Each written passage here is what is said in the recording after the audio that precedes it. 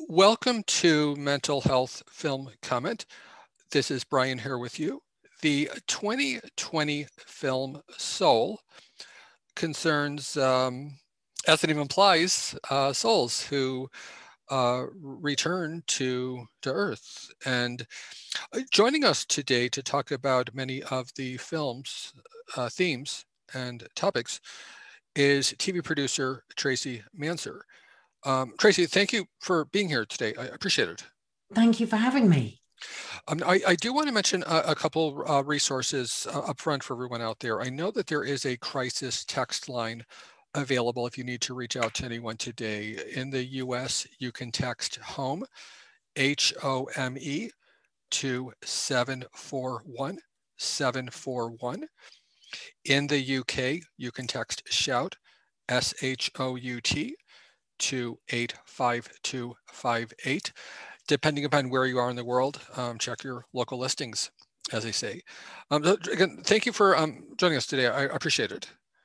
I'm really happy to be here. Thank you for allowing me to speak to you. Right. No, I sort of stumbled over the intro because Soul is a film which, in the interest of full disclosure, as people know, if I sound a little misinformed, I have not yet seen the film. I know my watch list is mile long and whatnot. So that is one of the films on my watch list. But that does cover the gist of it as far as what I had stated, though, correct?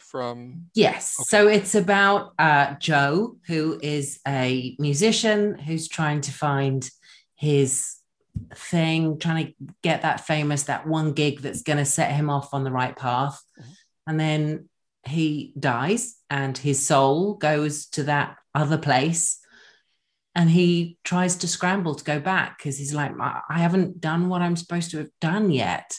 And yeah, it's I mean, as with all Disney Pixar movies, it's charming and lovely and delicious to watch, but there are always really good subtle undertones and kind of lessons that we can learn from the movies. Correct. Now, I did just want to interject and perhaps unnecessarily interject, but I know many people will be listening saying, what, this podcast host isn't familiar with the movie he's talking about. And I just wanted to defer everyone to, do you remember Larry King, who passed on recently? His interviewing style tended to be, more often than not, I saw his interviewing style to be kind of, and you are sort of questioning where he'd go in deliberately unprepared, not to be unprepared, but just to kind of have a more conversational, Absolutely. I think it can sometimes make you a better interviewer. Yeah. And so I sort of have it at the back of my mind. So it's not necessarily that I intentionally did not prepare. It's just that there's doing a podcast, the life happens and not always prepared as I'd like. And it's a new movie as well. Yeah. It's only been out a few months. I mean, it's up for hundreds of awards at the moment during awards season. So, exactly. Yeah. So I just wanted to interject that because I know that it's you're forgiven, Brian. Yeah. You're forgiven. and more so because the film, I mean, and the podcast is not necessarily a movie-oriented podcast, so I kind of have my bases covered as far as like that, as far as that goes. So now now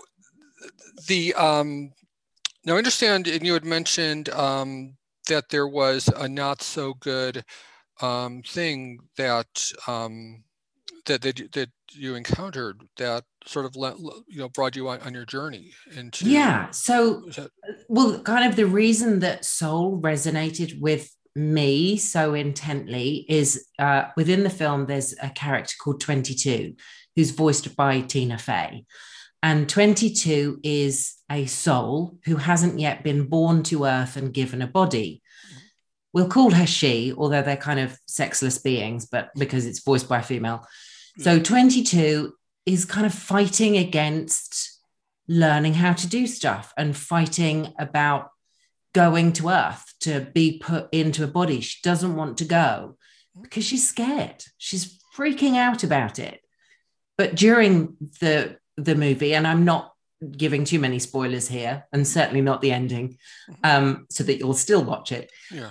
22 is accidentally found on Earth and is in a body and gets to start living a life and realizes how much she enjoys it.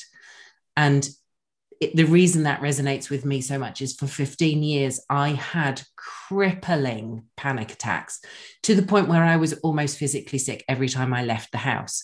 I was still able to go to work. I still had a great career, but I had nothing else. I had very few friends, certainly no relationships to speak of, kind of in a romantic sense, and really shuttered myself away from the world. Which is very similar to the character of 22, which is sort of why it resonates with me so much. Cool, cool. And don't you like that when you come across a film that you see it and you have an instant relatability to something in the Yeah, and film, not with whether a lead it's character yeah, either. It's definitely, sort of the supporting cast. exactly. And you kind of go, oh my God, that's so me. I mean, it happens with many films. I know you've spoken on other episodes about Inside Out, which, again, from the Disney Pixar world, Mhm. I think they have a really good ability to touch on those human subjects that are real and valid and happening in the world, but they do it in such a nice, gentle way. And because it's animated, it sort of seeps into us without affecting us or triggering us, which a live action film could possibly do. So yeah, I mean, I think 22, as well as being hilarious, I think she's a really lovely character. And one of the things about not having seen a film yet, when a podcast is being recorded, is that I get to go into a film with added insight Yeah, because, like, a standard review won't necessarily be from the perspective of anything mental health related. sure. It'll be kind of like in a vacuum, as it were. And so if there's additional insight relative to a mental illness or mental health aspect, then I'm more inclined to see it. You know what I Yeah. mean? Because if I hadn't had the additional input, I would be less inclined to I mean, does that Sure. make I mean, sense? I mean, if you were to have watched the film yesterday, you probably would have watched it from the position of Joe, who's the yeah, lead character, as the male character in the film. If you watch it after speaking with me, you'll take more notice of 22 and the character and the dynamics that Joe and 22 have, and all of the other supporting cast that's there, whether they're animated or real life, doesn't matter. So yeah, I think it's great to be able to get somebody else's input in all areas of life, not just through watching movies, but yeah, seeing it through someone else's eyes is a way of kind of living their understanding of something. definitely, and added value for those listening, rather than Yeah, just having, yeah, but so yeah, so that's always a good thing. I know there was a movie a few years ago, Wonder, where it yes, told the story from these. So it was the same story, basically, but it was told from three different perspectives. absolutely. The kid, his sister, I think it was his Yes, sister, and then his friend. So you had the same story, but it was told three different ways, and you got an appreciation for what. Not to get too sidetracked, but I always like that when I can, like, rewatch it from a different perspective. That's absolutely. always so Yeah, cool. Uh, Now, panic attacks are something that I understand you are no stranger to, but you would be a stranger to those today now, if that. yeah. So I unfortunately was sexually assaulted. I was actually on a blind date. And through various reasons, I was tricked into following the person I was on a blind date with, and he and his housemate raped me over the course of a couple of days. Up until that point, I had been working in television in London, living a very showbiz, lovely life, out 4 or 5 nights a week, great social life, lots of friends, just really having fun. And I was just about to turn 24. So, no kind of worries in the world. Everything was going perfectly as far as I was concerned. And then that event happened, and I completely withdrew from life. I didn't feel at that time that I was able to report it to the police because I had willingly gone to this man's home, albeit premeditated on his behalf. And I was very much a sort of unknown person walking into this situation. But I didn't tell anyone what had happened. I didn't go to the police because at the time, and we're going back a fair few years now, it was always kind of the onus was on the woman to prove that she wasn't drunk or hadn't been wearing a short skirt, or, you know, the fault was kind of put on to the woman at the time, less so than it is now. And obviously the Me Too movement has made great steps forward in helping that. And I'm not here to talk really about sexual assault, because there are many, many brilliant companies and help lines and support networks out there that can do a much better job than I can. But the result of that for me was that from withdrawing from life, I lost my self-confidence. I stopped going out. I withdrew from my friends. I didn't see my family. I had just bought my first flat, so I was conveniently able to use the excuse of, oh, I've got a mortgage to pay, to not go out. But actually, I could have gone out. And I had those abilities. I just didn't trust myself to be in a position around people that I didn't know, therefore didn't trust. And yeah, for 15 years, I had panic attacks. And for me, they kind of came through as, it was like somebody had turned the lights off in my eyes, turned my sound down, my hands and my feet would go cold, I would shake, and I would just be glued to the spot. My heart would be racing. A lot of people didn't know I was going through it. I became very good at hiding it from those that I worked with. And my career still moved forward, but it didn't progress. Now looking back, it didn't progress in the way that I think it could have done without that happening to me. But yeah, for 15 years, I did nothing. I mean, even to the point of my own birthdays and kind of family celebrations, I have almost no recollection of many events because I would be in panic. And your brain just shuts down. It's all you can do is to sort of stay in a moment with someone, because you know they're talking to you, but it feels like they're talking at you, and you have to kind of consciously find a way of hearing what they're saying and being able to answer.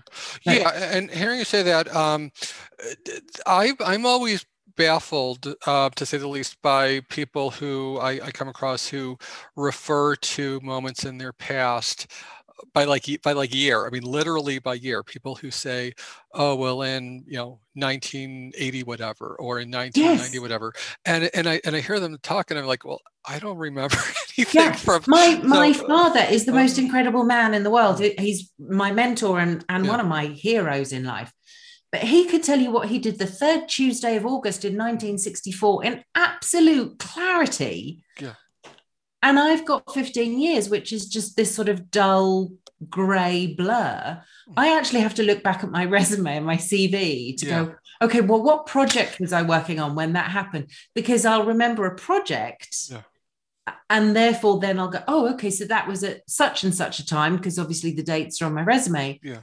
But otherwise, it could have been 2 years ago, it could have been 10 years ago. I really wouldn't be able to tell the difference. I'm always jealous of those people when they write their autobiography. I'm like, exactly. How did you know that? How can you remember what someone was wearing? I can't remember what I had for breakfast that day, let alone anything else. Yeah, and that's part of why I sometimes, that there's that myth, well, I don't know if it's a myth or stereotype about hanging, like a song or a movie, by a year, because that's a easy way to remember a year. Like if I wasn't around, I don't think you were around 1939 either, but 1939, you would know 1939, okay, all those movies that came out in 1939. So you remember 1939 as like this supposedly legendary year of movies, or you remember, 1984, for the Orwell book or whatever was going on in 1984.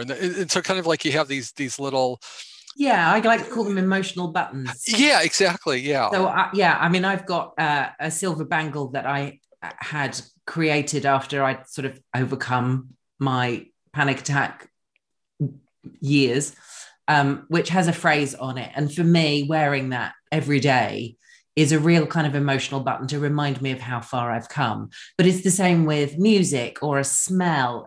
These things are always really evocative of usually good memories, but they can also be linked to some bad ones as well. But yeah, I like creating those emotional buttons now, moving forward, so that actually I do have a recollection of things, and I'm not missing out on any more of my life. No, but that not remembering stuff though, that can be a common symptom though, right? When it's a way of protecting yourself. It's a way of the brain. I mean, I'm obviously not medically trained, and I'm sure there's people much cleverer than I am that can explain it much better. But for me, I think it was a way of kind of self-preservation, really, of just, if I'm not really here and present and not providing value or being kind of having intent of my presence, then I'm kind of coasting through. I'm here, but I'm a bit of a ghost at the same time. Yeah. So it was a protection mechanism. So was the path to recovery, which I would imagine is ongoing currently, since there's always a myth of like it end date and start. It's every day. Every day. I will always have imposter syndrome. I will always struggle with different things. But yeah, for me, the route out was after basically 15 years of living this way. And my career, I'd been reasonably successful, and I'd been very fortunate to work on some incredible shows. But nothing else happened in my life. You know, I didn't have the bad boyfriends and the bad breakups and eating a pint of ice cream with a girlfriend, because I wasn't happy enough to be going out, or confident enough, I should say, to be going out and meeting those people. In fact, there's a line in the movie where Joe, the lead character, says, "I'm afraid that if I died today, my life would have amounted to nothing." And that, for me, is very resonant of what happened to start my route out. I was out for dinner with a girlfriend a week before I turned 40. And she kind of said to me, you know, what are you going to do for your birthday? And I'd invited a couple of friends to come to my house for dinner and drinks. Unfortunately, she wasn't able to come, which is why we were celebrating early. And I kind of said, oh, I'm just doing this thing. Why don't you do something you've never done before? And it was this real throwaway line, really simple. She's just like, just do something fun, you know, just do something. And she knew some of the struggles I was having. She was kind of my inner circle of like 5 close friends. Yeah. I said, maybe you're right. Maybe I will do something. And I got the bus home in London. Public transport is everything. So I was on the number 73 bus and pulled out my phone, and I wrote a list of, I think it was maybe 10 things that I'd never done, but I'd always wanted to do. And it's kind of, oh, when am I going to do them? Oh, I'll do it one day. You know, it's very easy to put things off. Yeah. And what she'd said to me started that process of me thinking, well, when is one day? When am I going to do these things? Because I don't want to get to the end of my life and look back and go, all I ever had was my work. Now, I love my job in television. I absolutely love it. But that's not all I could be or all I should have. So I wrote this list of 10 things and sort of popped it away and didn't think about it again for a few more days. And then on my birthday, I had 4 close girlfriends came around for dinner. And I told them, and I was like, you know, my friend had said this. And they were like, yeah, that sounds amazing. So they asked me what was on the list. And one of my girlfriends said, oh, I'll do that with you. And then another one said, oh, I'll do that one with you. So again, it sort of set this idea of, well, maybe I should do some of this stuff. And if there's someone else with me, that gives me a bit more confidence to do something. Yeah. And within a week, I'd actually written a list of 40 things I'd never done, but had always wanted to do. Yeah. And decided the only way I was ever going to do them was to hold myself accountable. Because whilst my girlfriends were saying, yeah, we'll do it with you, they really weren't invested in it. They weren't things that they wanted to do. They just wanted to be really lovely friends and support me. So I started an anonymous blog and wrote out the 40 things and then promptly did nothing for 2 months because, you know, that's what we do, and have a panic attack about it. But 2 months later, I decided that I needed a bit of a vacation, a couple of days away. Yeah. And I took myself off to Paris. And that's easy to go to from London. You just hop on a train. Mm-hmm. And I spent a day at the Louvre walking around with the headphones on and the little guided tours. Yeah. Something I'd always wanted to do, but had never done. Now, I'd been to Paris several times with work and different jobs, mm-hmm. but I'd never been there as a tourist. I'd never been to the tourist attractions. Yeah. I'd been to the Louvre, but it was to do some filming. So I hadn't seen all of it. Yeah. So I just spent the day walking around on my own and loved it. And I felt, at the end of that night, I felt such a sense of, wow, you've achieved something and on your own. That took confidence to do. Yeah. And then when I got back to London a few days later, I got that list out again, ticked Paris off the list, mm-hmm. and then looked at it and was like, right, okay, there's 39 things still to do. Come on, Trace, let's get on and do them. Cool. So called up the girlfriends. Like, I'm setting myself a rule. I can do half of these with you, half I have to do on my own, because otherwise it's just me coming along to something rather than me actually pushing myself out of my comfort zone. And I did. And throughout the year, we kind of hit things off. And just a note to anyone else that's thinking of this, don't make the same mistake I did. Of two of the things on the list, I said, once a month, I will do X. Well, instantly that's 12 things if you're doing them in a year. So suddenly my list really went from 40 to 64, which is more than one a week. Yeah. So it's quite a challenge. Cool. Now, I want to, and I hope this is okay to say, and I say this both on my behalf as well as I would imagine countless listeners out there. Thank you for not calling that list another term. That please don't say the phrase. That whenever I hear that beginning with the letter B. Correct. Yeah, whenever I hear that phrase, I immediately tune out, because that phrase has become so cliche, and you're not talking cliche. No, because I wasn't at the end of my life. Yeah, exactly. Yeah. So I called it 40 for 40. Yeah. So that sounds better. I like that. It was 40 challenges during my 40th year. Yeah.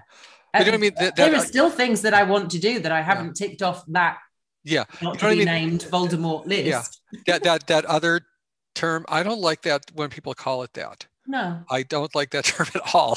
And so I'm not going to say that on the radio. But again, I just wanted to thank you for accurately calling it something more appropriate.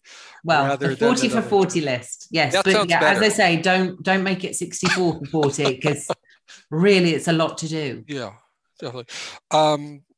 Now, for those who are looking to, baby steps or giant steps or some combination thereof, what would you recommend would be, like, drawing a blank on how to ask this, what would be the best way to get to that first step? Obviously, you have to sit yourself down and give yourself a good talking to first. But the things that I did, I mean, I started with Paris, which, looking back, was a huge thing for me to have done. I did much simpler things closer to home. And also I did things that were free and available, because I didn't have a huge amount of money. I'm certainly not a millionaire. I know I talk with a fancy British accent, but, I was like everybody else, living paycheck to paycheck. I did things like just taking a yoga class. That's really simple. I'd never done it. Yeah. I wanted to have like a proper British afternoon tea. So, there's a little cafe down the corner that will probably do that for you if you ask them. Yeah.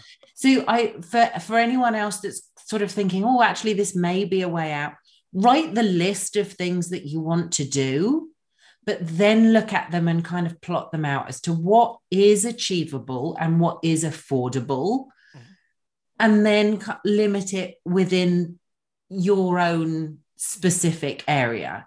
I mean, in the UK, we have the 5th of November is Guy Fawkes night, where we have fireworks. It's the one night of the year that we really do go to town with our firework display. I have an older brother, he's 5 years older. His birthday is the day after Guy Fawkes night. Yeah. So we always used to celebrate and either have his birthday the day before or would use the fireworks the day after. My birthday's 2 weeks later. I never had fireworks on my birthday, and I was always really jealous of him growing up. Yeah, yeah. So I decided I'm blooming well having fireworks on my birthday. Yeah. So, I mean, that didn't cost a huge amount of money, but it has brought me many, many, many years of joy because I did it. So it's kind of finding those baby steps that you feel comfortable with. I wasn't comfortable to do one of the things, which was to go skinny dipping, and I will keep this PG rated, but I'd never been in a position where I was able to even have considered doing that. Yeah. But I was lucky enough that with one of my girlfriends, one of the things I wanted to do was learn to surf. So we went down to the West Country of England in Cornwall, and there was a hotel and we had a pool and there were twinkly lights in the ceiling. So under the stars, I got my kit off and went skinny dipping. It was private. It was completely secure, but I did it. So there's ways of kind of interpreting your list to do little steps. And it was across the year, each of these little steps built to feeling more confident each and every time. Now, I had panic attacks all the way through this. My stomach churned at the very thought of doing some of these things. I didn't know if I was going to even consider doing the 40 things or whether I was just going to do one or two and that would be it. And then it would sort of just become this list that disappeared into the ether. But because each step made me find myself again, that person I'd been at 24. Yeah. I worked with a coach and he had a saying that, every inch you move forward is those kind of millimeter shifts, those big shifts, they're in the right direction. And that's what this was for me. So each of the things I did was one more step in the right direction. And it wasn't a race, and it shouldn't be a race for anyone else. Anybody doing this, do it on your own timeline. For me, at that point in my life, trying to achieve it during the year was a really good kind of set of parameters for me. And I imagine it does not look the same for everyone. So someone's different. list might look, different. Absolutely. I mean, if you'd asked some of my girlfriends that I did some of these challenges with, they would have gone, oh my God, that was the simplest thing. Going on a roller coaster is really simple for them. They wouldn't have found a challenge in it at all. For me, being in a crowd of people lining up to go on a roller coaster and then going on the roller coaster was huge. It was a massive step to the point where I almost sort of got out of the line several times and they had to physically restrain me to keep me there. But so everybody will do this at their own pace. And if you're not comfortable with it, don't do it. It's not a failure. It's another step forward because you thought about it, you planned it, and you can come back to it. We don't have to have a competition with each other about this. Sure, absolutely. One thing I was wondering about was the panic attacks. Were those, for the most part, did you have any before?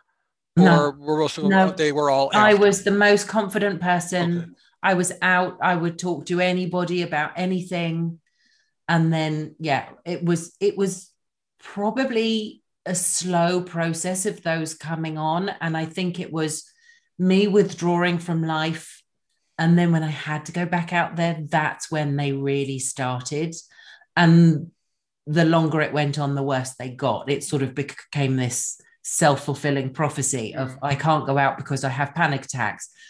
Whereas actually, maybe if I'd been able to give myself that love and find some help earlier, it wouldn't have been as bad as it was.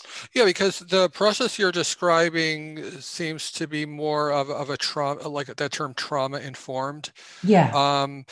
And I wish that the trauma informed language and verbiage were more commonly used, Me because too. what I found, and I don't know if you share this opinion or not, but what I found is that everyone having a panic attack is automatically put in the same box.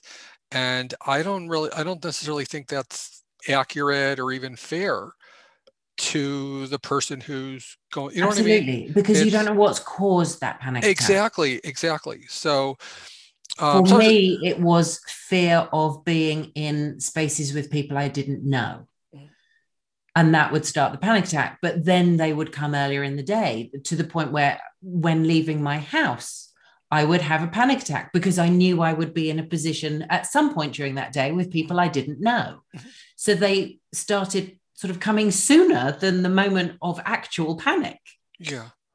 But you know what I mean, though? It's like there's often a tendency, granted, people who don't know any better, people who are incredibly Yeah, ignorant, to kind of like put everyone in the same box, and sure. put Well, and also, and that just drives me just it yeah. makes me it's a huge pet peeve of mine because it doesn't respect the dignity of the person. It doesn't respect what they've been through. Mhm. It doesn't respect what they're bringing to the table. It basically looks at one piece of the story and Yeah. says, okay, this is the label you get.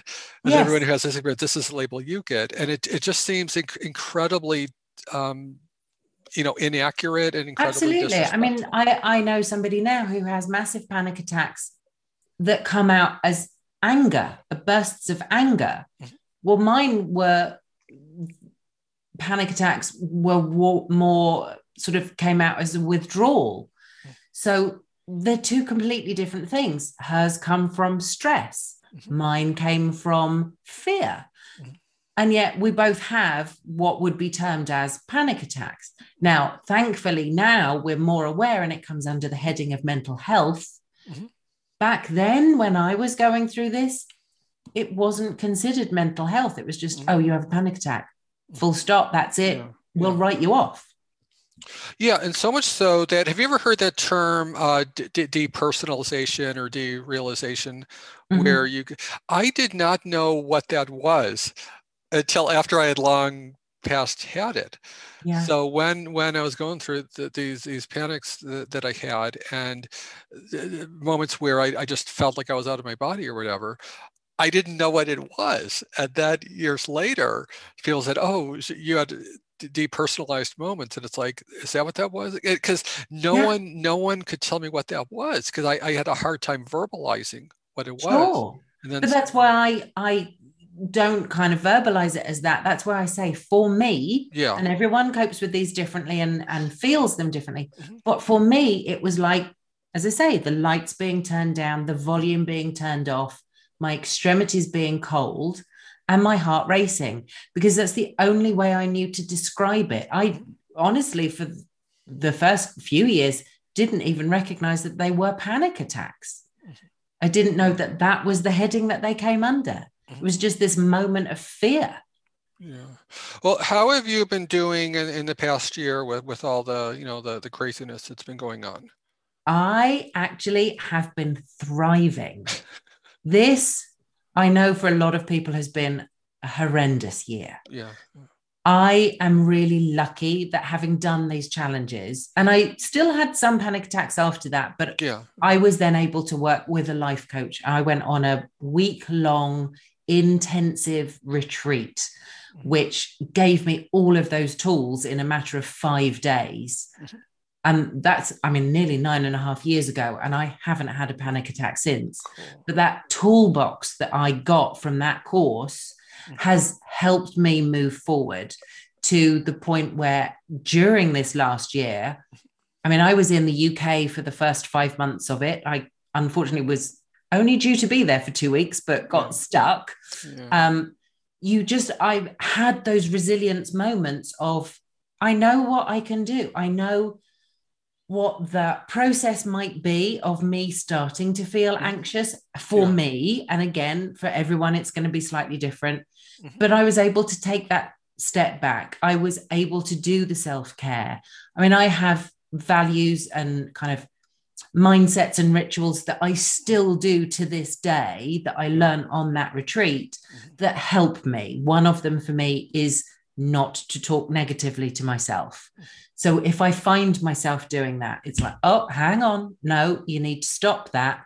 Where's the positive? How can you flip this around? Let's focus on something that's better rather than something that you see as a failure or a negative or something bad.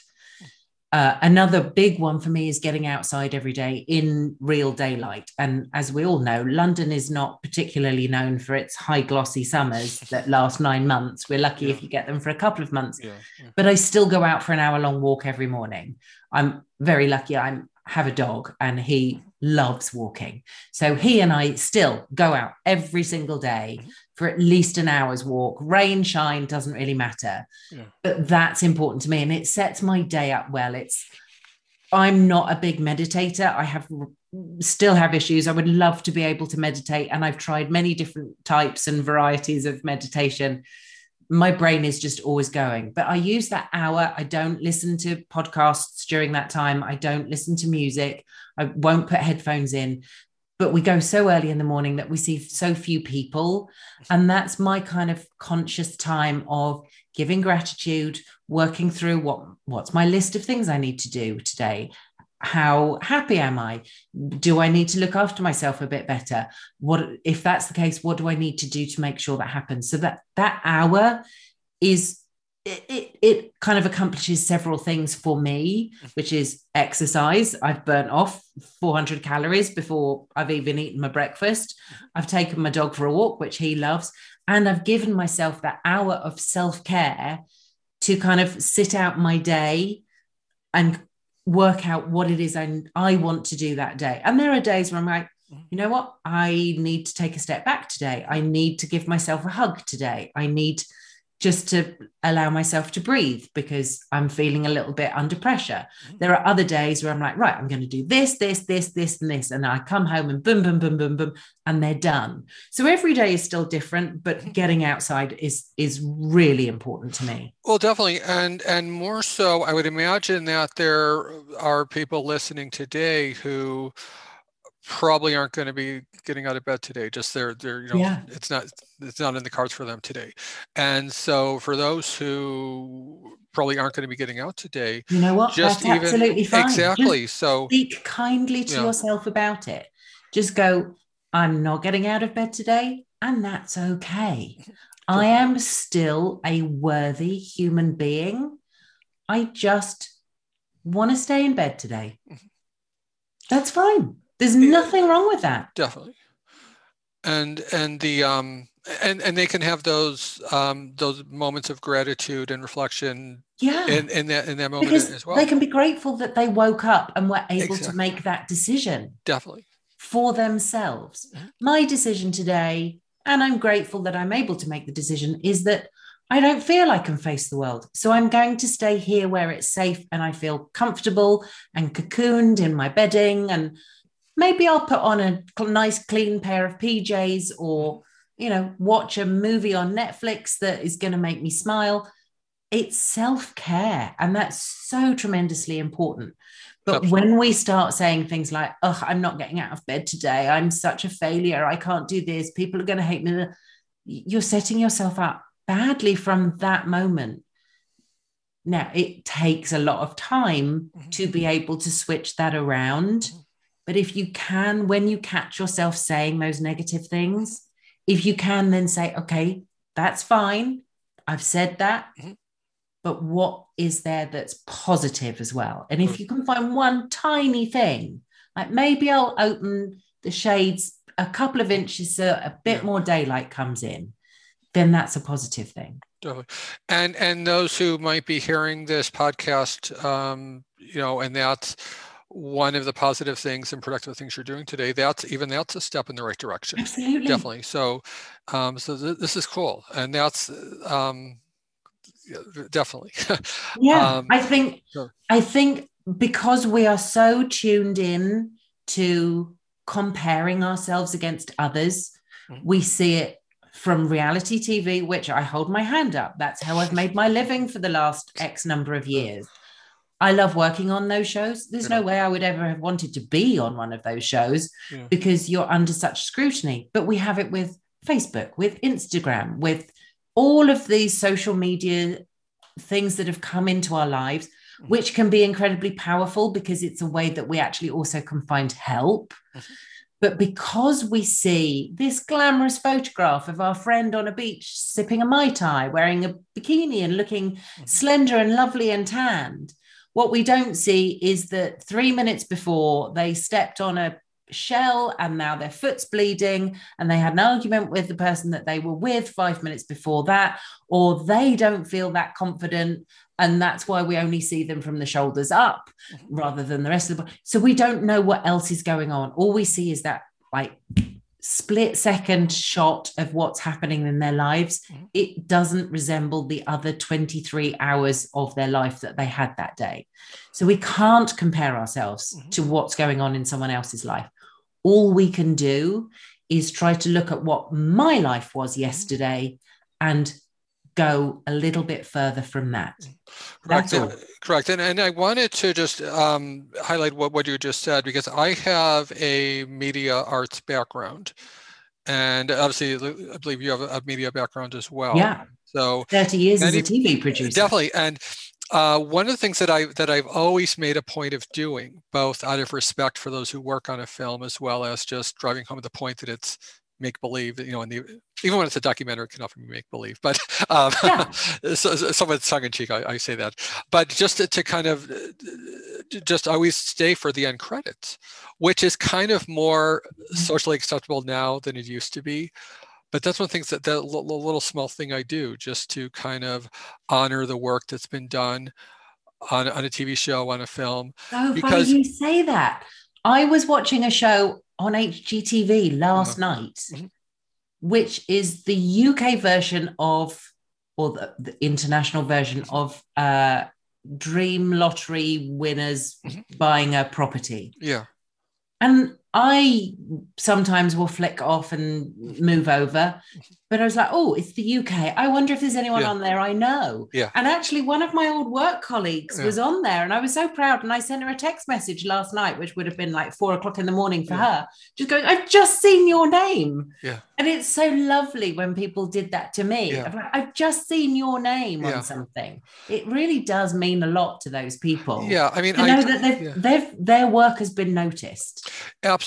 And that, like I said, I always, because there's multiple people who work on a production, and it just is huge teams. People often forget that. And I think that it's always one of the things that ticks me off to no end is and you probably know this, movies prior to 1970 something had no end credits. So you'd be watching a classic movie, and then it says like maybe director, and then you have like maybe 5 members of the cast, and then the end. Yeah. It wasn't until, I want to say 1970 something, that you got the full end credits of a movie, where you had like the first unit, second unit, where the end credits roll on for like 5 minutes. You didn't see that until fairly recently. Yeah. There would be some movies, I think from the 1980s, where it was just as bad, where I would get movies like Blockbuster, and they had a little more, but it was still not enough. Yeah. So the end credits we see today at the end of the movie were not that commonplace until probably only about 20 years ago, 10, 15, 20 years ago. There's another thing as well, that when those productions, if they're not made for TV, so if it's a theatrical release first, when it comes onto television, either they'll squeeze it over in a box to promote something else, or they speed up the end credits. Oh, I hate that. So that you can't see them. And I know that some of the studios actually took umbrance with that some years ago. I was like, no, we don't mind you squeezing us, but it still needs to be in real time. Yeah. You can't start speeding through everything, because people they want to see their names, and or viewers want to go, my goodness, look at the amount of people that worked on this. Hundreds on a film, hundreds of people. Definitely. I mean, on a TV show, I've had everything from kind of a team of 15 up to 250 and taken over 2 hotels to be able to kind of house everyone. Yeah. Every single person on that production made that production. Absolutely. And that's why, like I said, it's on older movies, which kind of is ironic for me to say because I love so many classic movies. There's so many people in the film who you don't know who they are because Yeah. they didn't have proper crediting. And unless there's someone, maybe a family member or friend or family member or someone from the cast who can vouch for someone, Yep. that Well, person's involvement obviously is, now we have IMDb. yeah, So, correct. and as a producer, I'm able to go in and actually add credits to my own name on there. Yeah, yeah. Some production companies now do it as part of kind of when the program's finished, Mhm. they will actually go in and make sure everyone's credit is added onto IMDb so that you do, because not everybody can be credited on a TV show. We don't have time to put 150 people up there. Mhm. So there is often editorial decisions about who is credited and who isn't. Mhm. But when the production company actually puts your name up on IMDb, it's really satisfying to Definitely, see. definitely. I mean, there are And some things I wish I hadn't had my name on, yeah, but yeah. And I mentioned that not to get too off on left field, but I had mentioned that mainly to underscore your point about the media, because there is so much work that goes in before people even see it. oh And yeah, there's often a misconception that what you see is all that there is, and that's not the case at all. oh no. So, I mean, I can give you an example. I worked on the UK version of The Apprentice, obviously a hugely well known production. Mhm.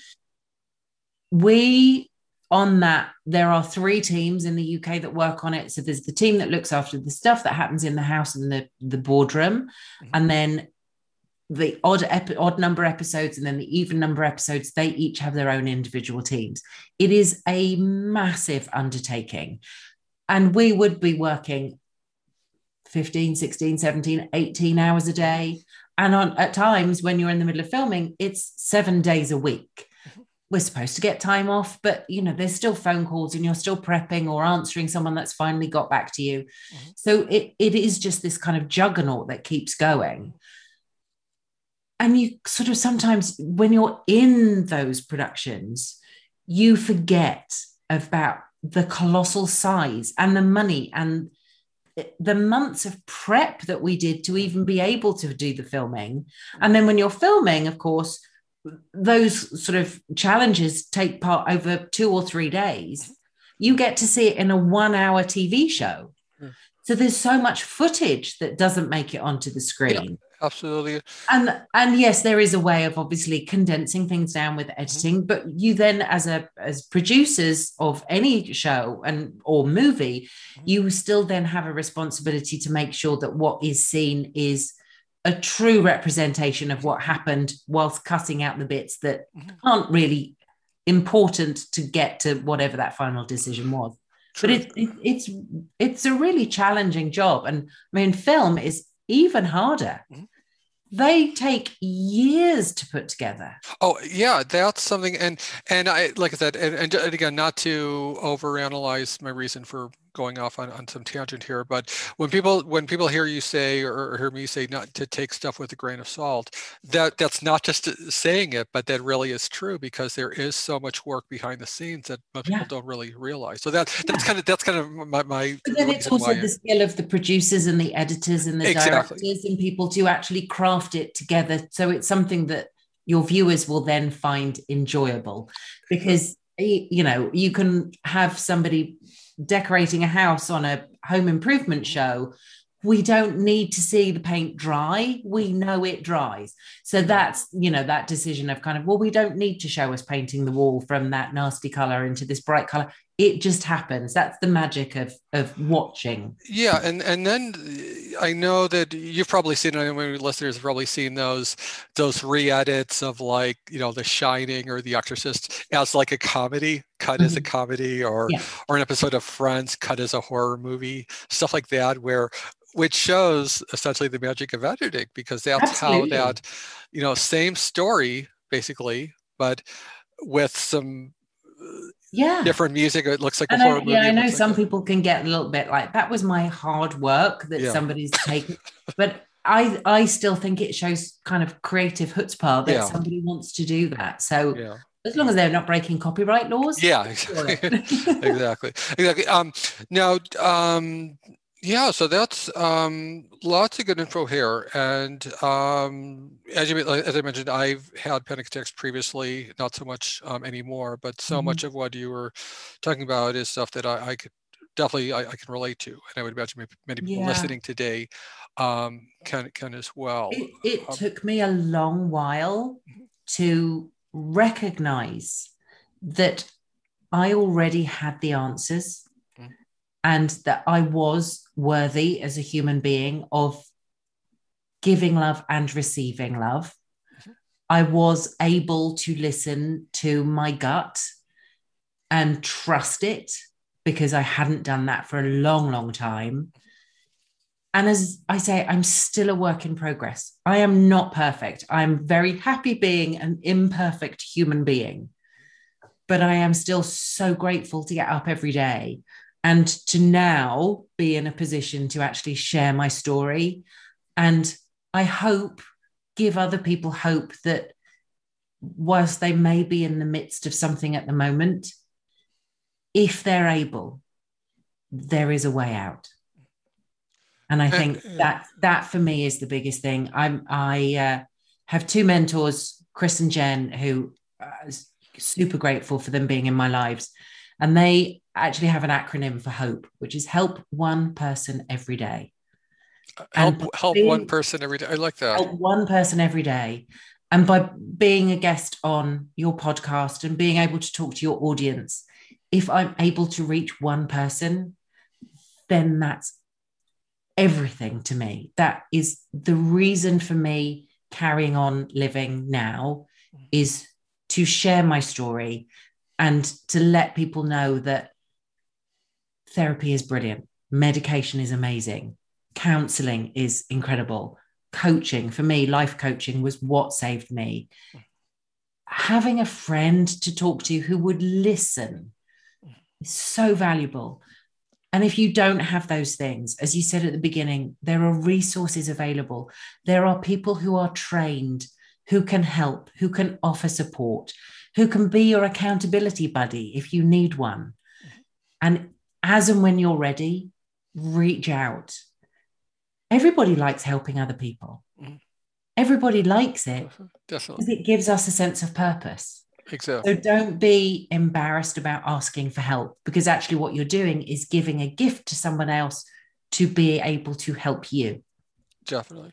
And lots of good info. Lots of good info here. I do want to mention a few more resources before we go. I know that there is Mental Health America, MHAnational.org. There's also NAMI, National Alliance on Mental Illness, NAMI.org. madinamerica.com, as people have mentioned that. Now, how would people get in contact? I believe you have, there's also your website, stuff leads to stuff.com, Yes. correct? Okay, yeah. Yeah. Stuff leads to stuff. It's a phrase that the coach that I worked with, again, it was in one of those other kind of throwaway Yeah. lines where in one of the modules that we were doing, he just said one day, oh, you know what? If you do stuff, it leads to stuff. And that really struck a chord, because if I hadn't written that list of 40 things, if that girlfriend over champagne and crispy duck pancakes in Chinatown in London hadn't said, do something you've never done, Yeah.